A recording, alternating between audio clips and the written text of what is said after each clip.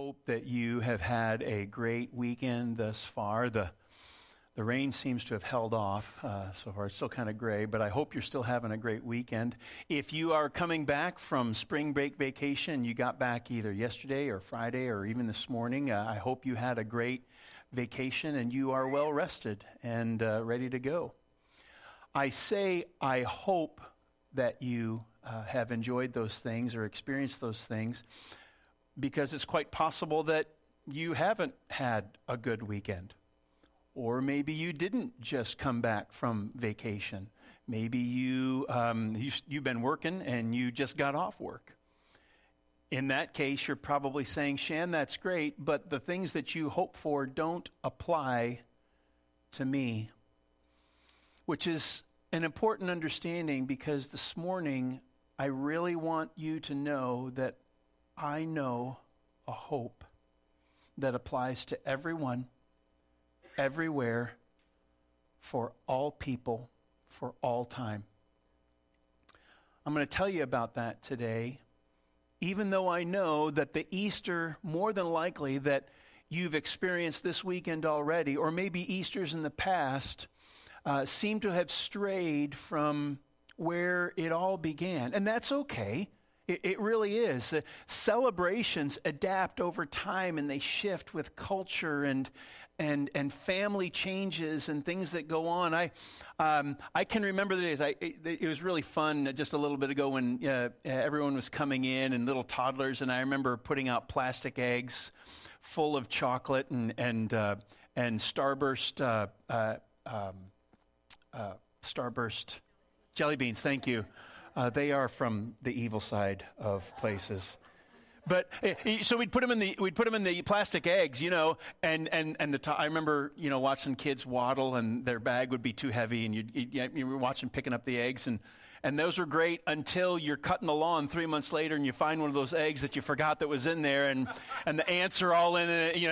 It changes the whole perspective, and you think, no, that's not what Easter's about. Easter's not really about plastic eggs, even though we had a blast. And Easter's not really about green plastic grass and baskets, even though it's so much fun and we have great memories. Because Easter is more than that. Because if Easter is only a hope for an uneaten chocolate bunny, then we have a weak weekend. If Easter is only about making sure you have a seat at the table for some of that ham, then your hope is actually pretty lean.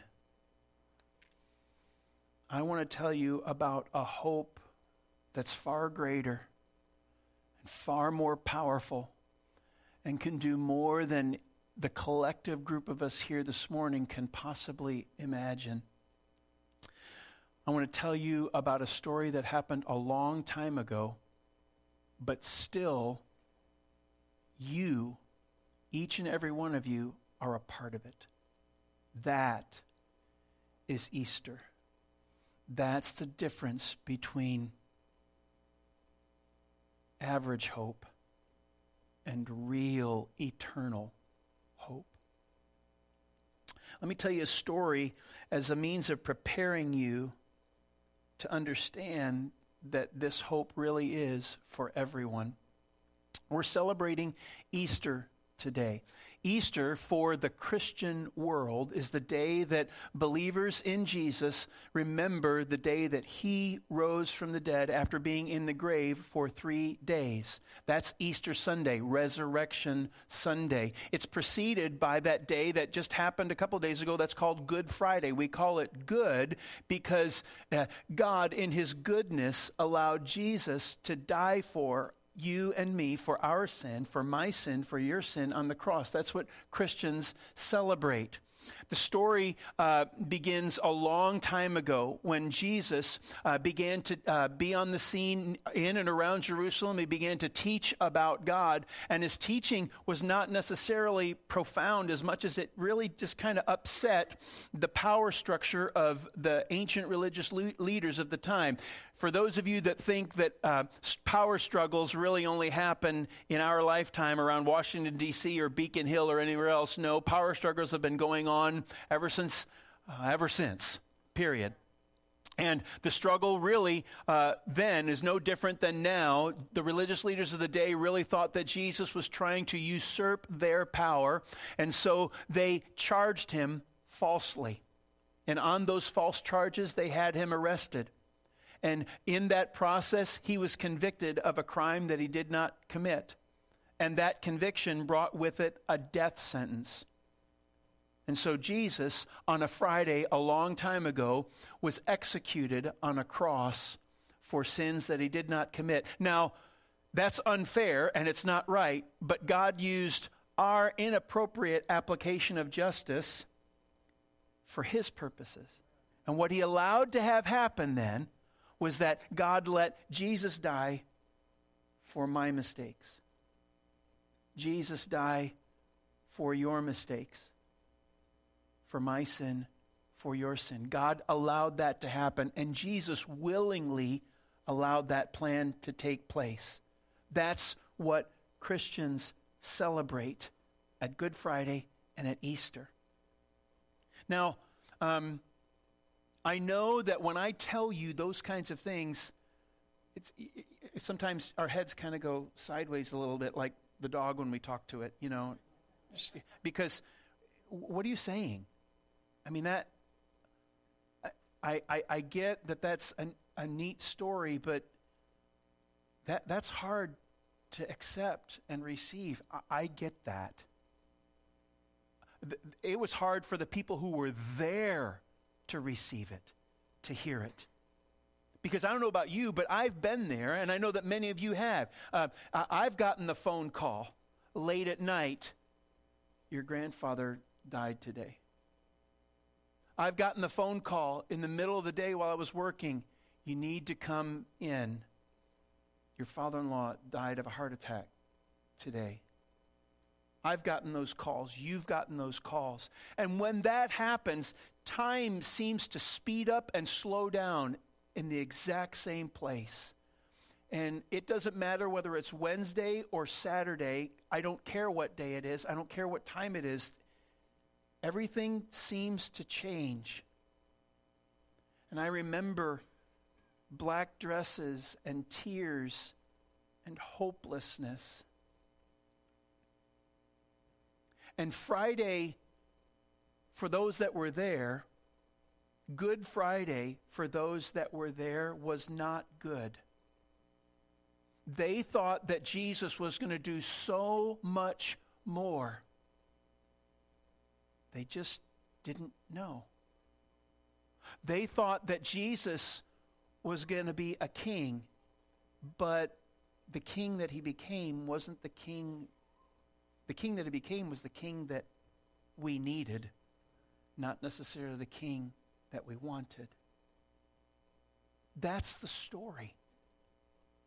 And I can tell you my story about those phone calls I received. You could tell me your story. You could recount it. You can probably remember where you were, what you were doing, what happened in the days that followed when people that were close to you passed away, and what happened in the services and how that. You could recount that. You could write that down. And the same thing happened with Jesus. And it didn't just happen once or even twice. There's a whole bunch of people that wrote stories down about what happened that Friday and that Saturday and that Sunday. I'd like to tell you about one of them. But before I do, please understand, God did this because he loves you and he knows you.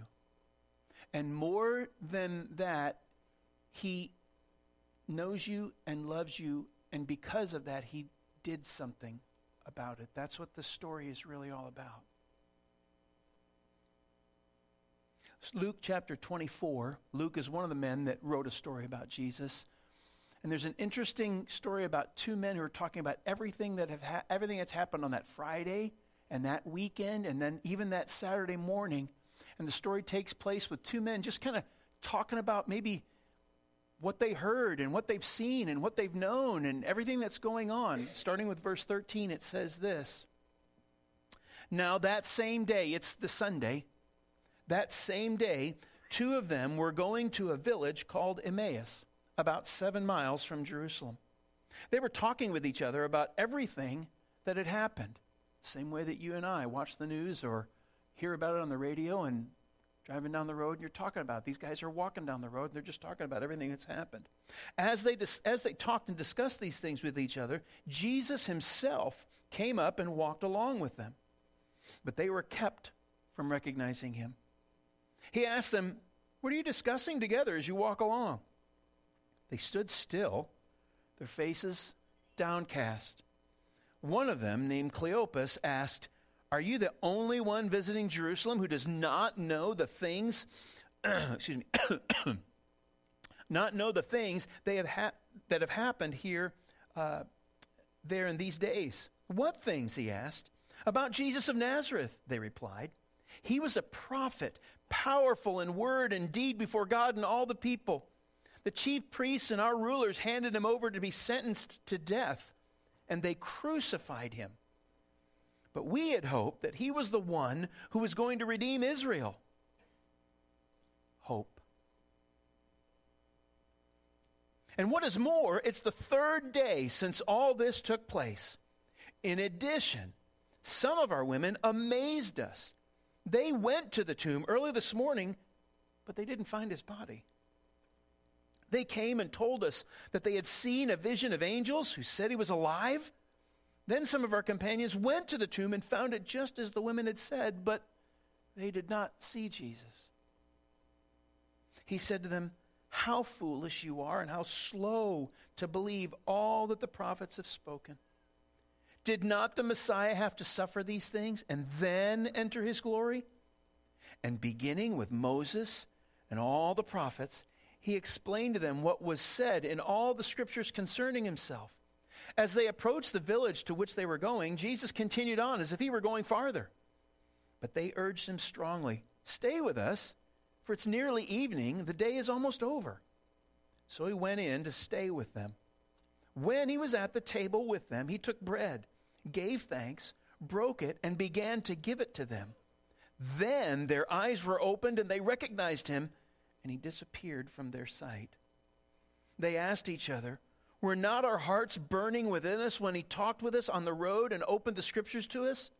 They got up and returned at once to Jerusalem. There they found the 11. Those were people who were men who were really close to Jesus, as well as others. There, they found the 11 and those with them assembled together and saying, "It's true. The Lord is risen and has appeared to Simon."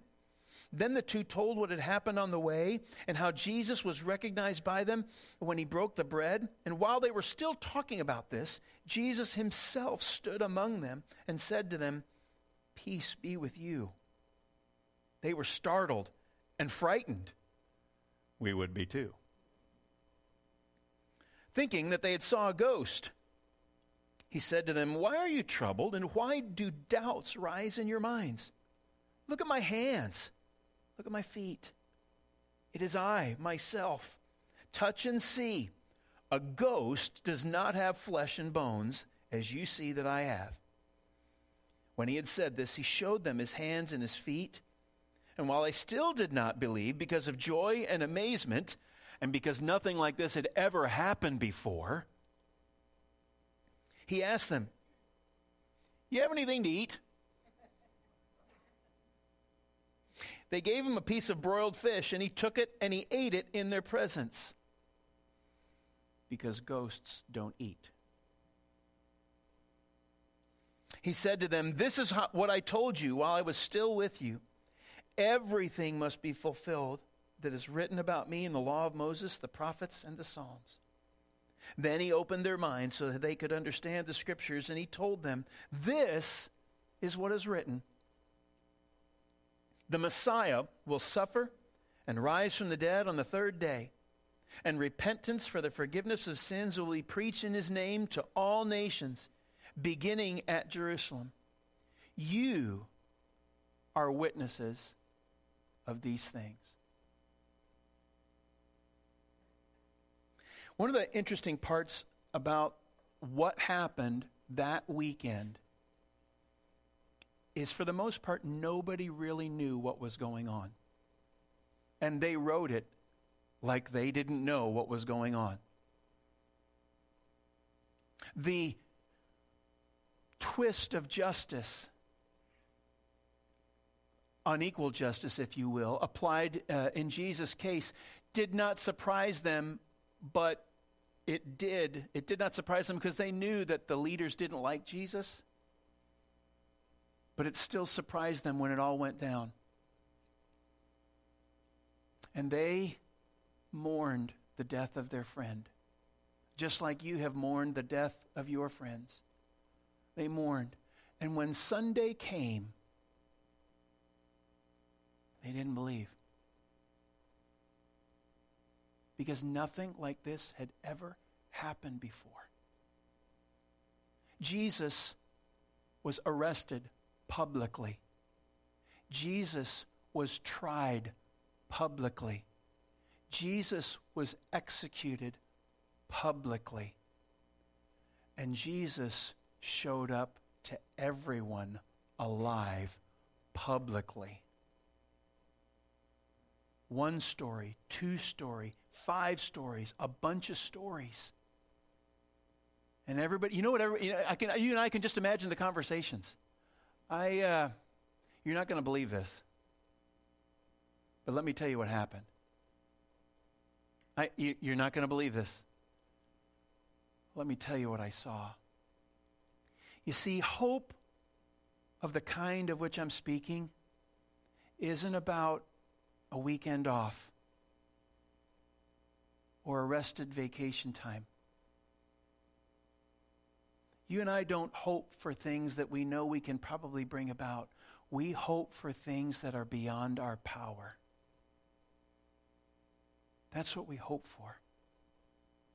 And we put our hope in God because we believe nothing's impossible for God, even when God says that he's going to do things. Because you see, in the beginning, hope, really, when it's all said and done, hope is a promise. Hope is a promise. We know that God has power. If he doesn't have the kind of power that we're talking about, then he's not God. I mean, he's just not. And there are aspects of our understanding that we get, and there are parts of our understanding that we don't understand. There are things that we don't get. But we're not supposed to understand everything from God, because if we did, we'd be God. And we're not, so we can't. I mean, it's kind of going around and around, but you get what I'm saying. Hope is a promise. And when the men are walking down the road, they have seen and heard things that Jesus has done, and they were amazed when he did them, but they're thinking, well, that was a neat ride while it was going on. And Jesus comes up, and you know what he starts the resurrection of hope with? The promises of God. He says, how slow you are to believe all that the prophets have spoken. And they're no different than you and I would be. Someone walks up and says, let me tell you. And we're going, yeah, you read that at Wikipedia, didn't you? No, I saw it. And then this person over here tells a story, and they talk about, and then this person over here tells a story, and they talk about, before you know it, this thing's got legs. And Jesus himself begins to say, wait a minute, hasn't God been talking about this all along? Doesn't this sound a lot like the things that God has promised? There was a guy named Abraham. If you know his name, God promised him some things. And there was another guy named Moses, if you know his name, and God promised him some things. And there was another guy named David, and God promised him some things, and other guys that God promised. And what did those guys do? They wrote those things down. And generation after generation, they said, one day, God made a promise, and one day it's going to come true. And what Jesus is saying, hey, you remember all those guys and what they wrote down about what God had promised them? Today's the day. It's happening. And it's happening right now. There are lots of things that you and I doubt. And our doubt is more than understandable because we live in a world that's not fair and is broken. And God knows that. But God is not bound by this world, and he's not bound by the brokenness in it. And in sending Jesus to you and to me, he kept his promise. Now you're saying to me, Shan, listen, I get all that, but I remember hearing about a guy named Abraham, and I know about a guy named Moses. I'm not sure about that guy named David, but those guys lived a long time ago, and those were promises made to those men. Yeah, I do understand that. Anybody, I know when I ask this question, it's really just going to be a few of you. Have anybody of you ever watched a football game? Okay, so you know about that guy in the end zone that has that white sign. Somebody either gave him those really good tickets in the end zone, but somehow one way or another he got to sit right in the end zone, and every time there's a touchdown and or a field goal, that guy stands right on the edge and he holds up a sign. It's usually a white sign with black letters and numbers, and that sign says John 3:16. And you're looking at, and you might know what that means. You might not have the foggiest idea. The guy, what did he pay? $100, $200, $500 for that seat? And he's blocking his face to be exposed on national TV by a sign with those letters and numbers? What does that mean? That's another guy who has another story about Jesus. And in his story about Jesus, it says that God so loved this broken world that he sent his one and only Son, so that whoever believes in him won't really die, but will have eternal life.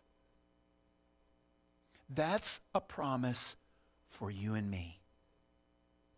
Right here, right now. God kept his promise then, and he will keep his promise now with you. Hope is a promise.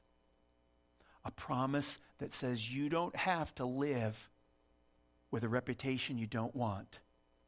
You don't have to continue to pay whatever fee someone else requires for a mistake that you said or did 10 years ago, 15 years ago, 40 years ago. You can be forgiven for that. Because God promised it could happen through Jesus. Hope is a promise. But it's not just a promise. Hope is a person. When Jesus said, guys, all the things that you've read about, all the things that you've heard about, that your father heard about, that your grandfather heard about, that their grandfather heard about, all those promises are about me. They're about me. I'm the Messiah that everyone's been waiting for. I came to fulfill the promises that God gave everyone. Hope is a person. And it's not simply because of the story that I read to you from Luke or the one I referred to from John. It's not just about academic history or even religious history. Hope has taken on a much more powerful context that you and I actually give a whole lot more credibility to. See, it's one thing if a guy like me stands up in a place like this and begins to talk about things like this because you're expecting to hear those kinds of stories. But when we walk out of this building and you go to work, or you're talking with your neighbor down the street, and before too long you realize that they know Jesus too. And how do they know that? How do they know him? Someone told them about Jesus. And the person that told them, someone else told them about Jesus. Because a long time ago, these very same people whom we're reading about just now, they saw something that they could not keep to themselves. And not only could they not keep it to themselves, but people who knew them recognized very quickly that their lives were different because of what they saw and who they knew. And they told someone about Jesus. And that person believed about Jesus. And believing in Jesus, their lives were changed. And changed so much that they told someone else. And they told someone else. And so on. And it's been going on for 20 centuries. I read recently about an MIT professor who, using data mining and an understanding of a lot of social contexts, has determined just how long fame stays in the culture. If I say the phrase one-hit wonder, does anybody know what that means? This is audience participation time. You can shout answers out right now. You can do that. One-hit wonder. Anybody? What does a one-hit wonder mean? Rick Springfield. That is okay, he had 2 hits. That is a perfect example. One-hit wonder. You get it. Somebody gets lucky and puts together a song and they sing it, and somebody else buys it and picks it up and puts it on the radio for 6 months, 8 months, maybe even a year. But after that, we never hear from this guy again, unless you happen to be a 17-year-old girl when Rick Springfield was singing, and you're now going to go to his concert. Even though he's 83 and uses a walker to play the guitar on stage, you're still going to go to that concert, right? That's a one-hit wonder. That's what we're talking about. No, this professor from MIT takes variables like that, and he says when it's all said and done, whether it's the one-hit wonder, whether it's the guy who has an amazing season for 1 year in his professional sports career, or someone who really does have a Hall of Fame kind of career, their fame lasts anywhere from 5 to 30 years. Their fame basically lasts with those who remember them. And when those who remember them are no longer, their fame is gone.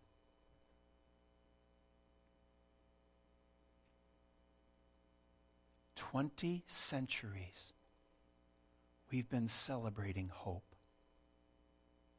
For 20 centuries, even though we like the chocolate bunnies, even though we get a kick out of the baskets, we know that it's more than that.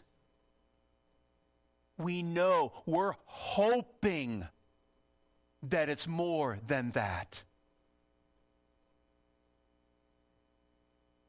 Jesus said the Messiah will suffer and rise from the dead on the 3rd day, and repentance for the forgiveness of sins will be preached in His name, in Jesus' name. God didn't give the name of a country. He didn't give the name of a church. He didn't give the name of a football team. He gave the name of His Son. That is what John 3:16 is all about. He is the one these stories are all talking about. Hope is a promise, and hope is a person. Now listen, I know when a guy like me in a place like this starts to talk about stories that I've shared with you, some of you kind of twist your heads a little bit, like when you talk to the dog and he's not sure what's going on. You know, just, really? I mean, really? Yeah, really. Part of the credibility of these stories that I'm sharing with you are these guys didn't know it was going to be happening, and they talked about it. They did doubt. But something powerful happened there. And it's so powerful that it's lasted. The story keeps getting told generation after generation, year after year. Because that's what hope for everyone means. And when it's all said and done, notwithstanding the fact that you might say to me, Shan, you know, we've had a great day and it hasn't rained yet and I'm really, really happy, but I don't know. I understand that. But there's a whole bunch of you, I submit, that wants it to be true. You want it to be real. Because I want to throw this across your desk. If it's not real, then what's the point? And I'm not talking about Easter. I'm talking about everything. What's the point of everything? I mean, what's the point of fighting for justice if it doesn't matter? Because if Jesus really did not raise from the dead, and someone just stole his body and threw him in another hole somewhere, and I'm being that matter of fact, because inevitably you and I are destined for nothing more than another hole somewhere else. And it really doesn't matter, because after those who knew us no longer are, then we won't be remembered. And nobody will remember Tom Brady, and nobody will remember the Red Sox winning a championship after 100 years, because it doesn't matter. I mean, good grief, why recycle? It doesn't matter. But why? Because we want this world to matter for something. And it mattered so much that God sent his one and only Son, because he loved this world so much that he wanted to make a difference and say it does matter. How you live your life does matter. And having the opportunity to have your sins forgiven does matter. And I'm going to demonstrate this to you, that it does matter, by having the most significant event for all of history, for all people, for all time happen. And it's about my Son walking out of the grave. Hope for everyone. Hope that impacts families. That says marriages can be given another chance. That relationships that seem to be irreparably damaged can be restored. People that just, no matter what they try, no matter how they try it, just cannot break the chains of addiction, but because of the promise that Jesus gives, hey, listen, if a guy can walk out of the grave, then he can give me the power I need to stop doing the things that I don't want to do anymore. But it all starts with him. It all starts with your relationship with him. That whoever believes in him will not perish, but will have eternal life. That's where it starts. That forgiveness of sins and repentance for the forgiveness of sins are preached in his name. That's where it starts. Do you want to have hope? Do you want to have real hope? That is so much more than plastic green grass and Starburst jelly beans. Do you want to have hope that is eternal? It's with Jesus. In just a minute, we're going to have some people that are going to come. They're going to pass some trays that are full of small cups of juice and small pieces of bread. The juice and the bread represent the body of Jesus that was executed on the cross. Executed by men, but sacrificed by God for my sin and for your sin. So that our relationship with God can be restored. And having believed in Jesus and repented of our sin, we can have that relationship restored. If all those things seem kind of, it's a whirlwind and it's like the death experience that you're trying to process it and you're not sure what it means, I'm going to be in the back after the service is over, and you can come and talk to me if it's too busy, and you could even take up one of those cards and you can write, I don't get it. This doesn't make sense to me. Can we talk? Sure. Fill that card out, stick it in one of the boxes, and I or somebody from the staff will get back to you, and we can talk to you about that, because I want you to have hope that is beyond you and me. So reach out if you'd like to and fill out one of those cards, talk to me in the back and do that. But as these trays come, we partake of these emblems to remember what Jesus did, to hold on to the promises that God gave, that he meant what he said and he said what he meant. Thank you, God. Thank you for hope.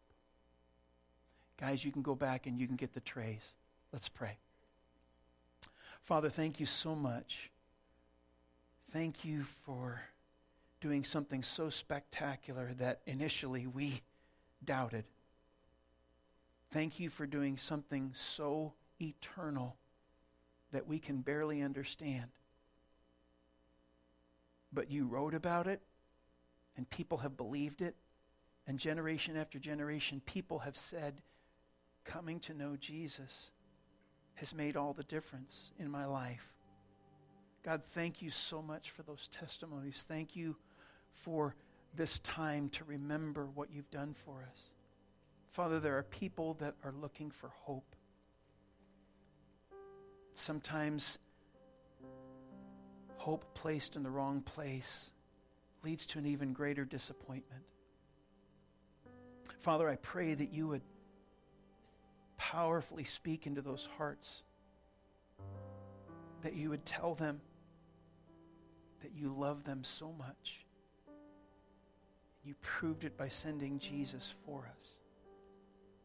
Father, thank you so much for his sacrifice, and in that sacrifice, freedom. And because of that freedom, hope is now ours. Thank you so much. We pray this in Jesus' name. Amen.